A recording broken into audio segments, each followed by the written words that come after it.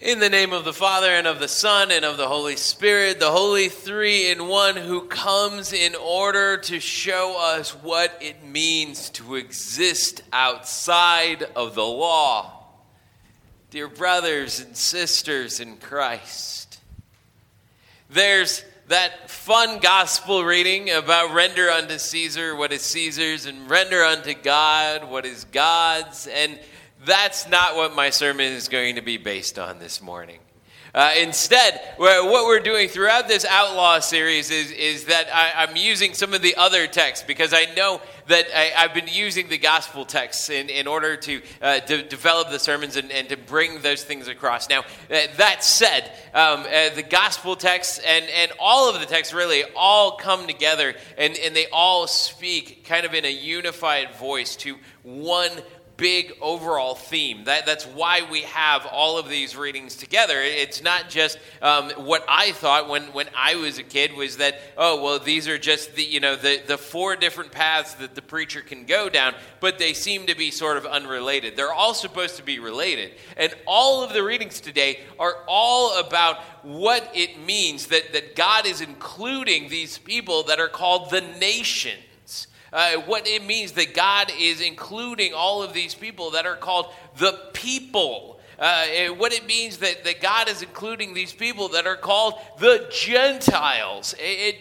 There's this sort of counterintuitive thing that's happening in these scriptures for most people that are originally hearing them. Because most of the people that are originally hearing all of these different readings are kind of assuming that what God is all about is that God is all about his chosen people. And that his chosen people, the chosen people of Israel, that he's exclusive with them. That there's a sense that the only people that God cares about are these people that he's chosen in order that he might have a people, a remnant of his own. And we find out in these readings that is not the case, which is good news for many of us, because many of us do not have the sort of ethnic heritage that it means to be a part of the nation of Israel. And it's good news for people like the Thessalonians, who are largely a Gentile people. They are Greek people that live in a Roman city. And there's not a whole lot of people there that are ethnically Jewish. And so it's good news for those people. And it's good news for a lot of people. And where I'm going to start off today is we're going to talk about this guy named Cyrus. This guy named Cyrus who shows up in this Isaiah text, in Isaiah 45. And it kind of, if you just lop off the first verse of this text and you just looked at the rest of it, you would go, oh, well, this just kind of looks like something that God would say about a king of Israel. God would say about a leader in Israel. God would say about his own people. And you would be correct in that. Because if you just rewind the tapes one chapter earlier, in Isaiah 44, what you have is that God is saying that I am grasping Jacob by the hand. Jacob is my chosen. Jacob is all of this. And Jacob is the name for Israel. In fact, if you remember your Old Testament Bible stories, that the name Israel is actually God's sort of nickname for Jacob. And so what God is doing here is he's kind of playing around with this Cyrus guy and inserting his name in where you had just seen the people of Israel's name. And what he's doing there is he's showing that his salvation is more expansive than sometimes we give it credit. And he's saying, look at what I'm doing. What I'm doing is not this narrow thing. What I'm doing is this broad thing. What I'm doing is I'm including this guy who is named Cyrus. And this guy who's named Cyrus, I'm even calling him my anointed. Now, to you, that's probably not a big term. But this term, the anointed one, it gets translated the Messiah. And we kind of know what a Messiah is. And we're like, whoa, Cyrus is God's Messiah? I thought that was only Jesus. And you would think that because basically the first time that we have somebody who really looks like God's Messiah, God's anointed, God's king, God's ruler for his people, it's David. And David becomes this sort of picture of what it means for Israel to have a leader who follows God with his heart, follows God with what he does, follows God in a way that follows him into the strange places that God is going to lead him. And it's been a while since David at this point in Isaiah. It's been a while, and the Davidic throne, the dynasty that has been lived out since David, well, it's gotten kind of weak. And it doesn't look much like David anymore. And so what God is doing here is God is saying that he's actually taking the Davidic throne. He's taking the rights and the responsibilities of that Davidic throne, and he is putting them on a Persian. A guy named Cyrus. A guy named Cyrus the Great is how we know him in history. And who he is in history is he is the sort of conqueror of Babylon. He's the one who comes in, and he is the one who then sets the people of Israel free to go back to their own nation, their own land. Because if you remember your Old Testament history, what happens is that God's people get taken out of their land in this thing called the exile. And they're taken out of there and they're put in this place called Babylon. And they have to live in Babylon for 70 years in exile until God allows them to return back to their homeland. And here's what Isaiah is saying, is that there is this guy named Cyrus. And this guy named Cyrus is going to be the one who leads his people back to where they belong, leads his people back to the promised land. And the amazing thing about that is that it's not somebody from the Davidic throne.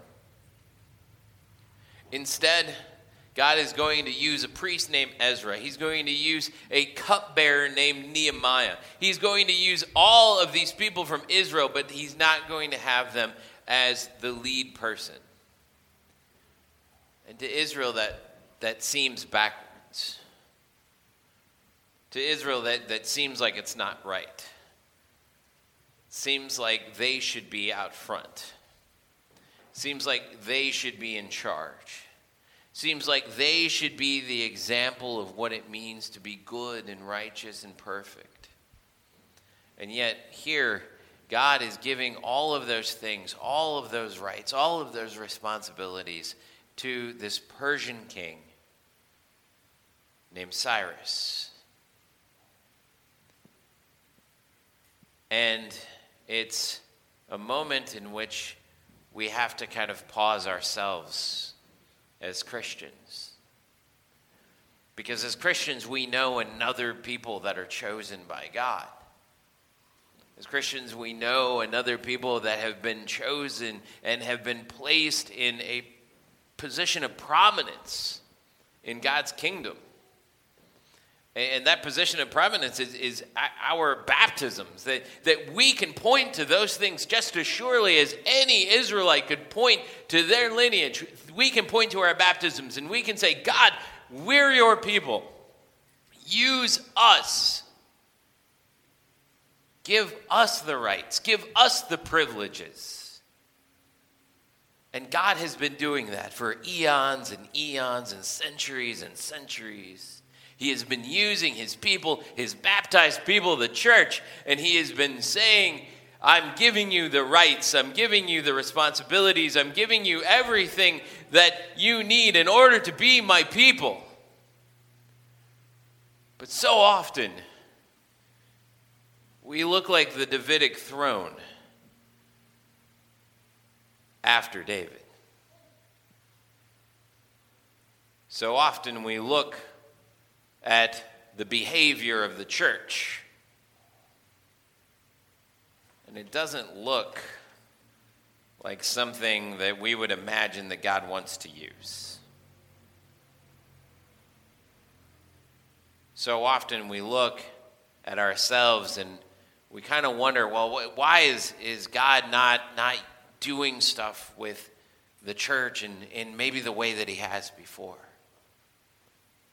And a lot of times what we're doing there is we're placing the blame on God. We're saying, God, why aren't you using us to do the great things that you did of old? And sometimes God's response to that is, well, you don't look like the church of old. And so instead, I'll use some other folks. Instead, I'll use some Cyruses. Instead, I'll use some Persians. Instead, I'll use some of this, some of that. Because the beautiful thing about who God is that God does choose his people, but God also does not allow for his promises to go unfulfilled. You see, God looks at the people of the Davidic throne, and he says, there's not much here for me to use, but I'm not going to give up on my promises. I'm not even going to give up on my promises to my chosen people. Instead, I'm going to work outside of that, and I'm going to use Cyrus. I'm going to anoint Cyrus. I'm going to have Cyrus be my Messiah. I'm going to have him be the one who then goes forth and does the stuff that needs to get done. And that's his story with the church as well. Is that God looks at the church. God looks at the church, his chosen people, his baptized people, and he says, you're not getting this done. You're not fulfilling the righteousness that I have given you to do. You are not doing the things that I have commanded you in Scripture. You are not living the lives that I have asked you to live in Scripture. You have not done the things that I want you to do. And so because of that, I'm going to choose someone who is from outside of the church. And that one who is outside of the church is outside of the church because he's outside of all of humanity in some ways. Because he's human, but he's also God. And God chooses Jesus to be our Cyrus. God chooses Jesus to be our Persian. God chooses to have his own son become our outlaw. The unconventional choice. The choice who is not a part of the church, but rather who is the whole reason that the church exists. And the whole reason that the church can continue to exist, because he continually forgives our sins, continually forgives us when we are not looking like we are supposed to as his people. And so God is the ultimate outlaw, because he chooses outside of the law that we are set under. He chooses to not hold us responsible for that law, but rather he chooses to hold Jesus responsible for that law as he is crucified and dies on the cross. And he raises him again so that he can be our leader, so that he can be the one through whom all of the nations come,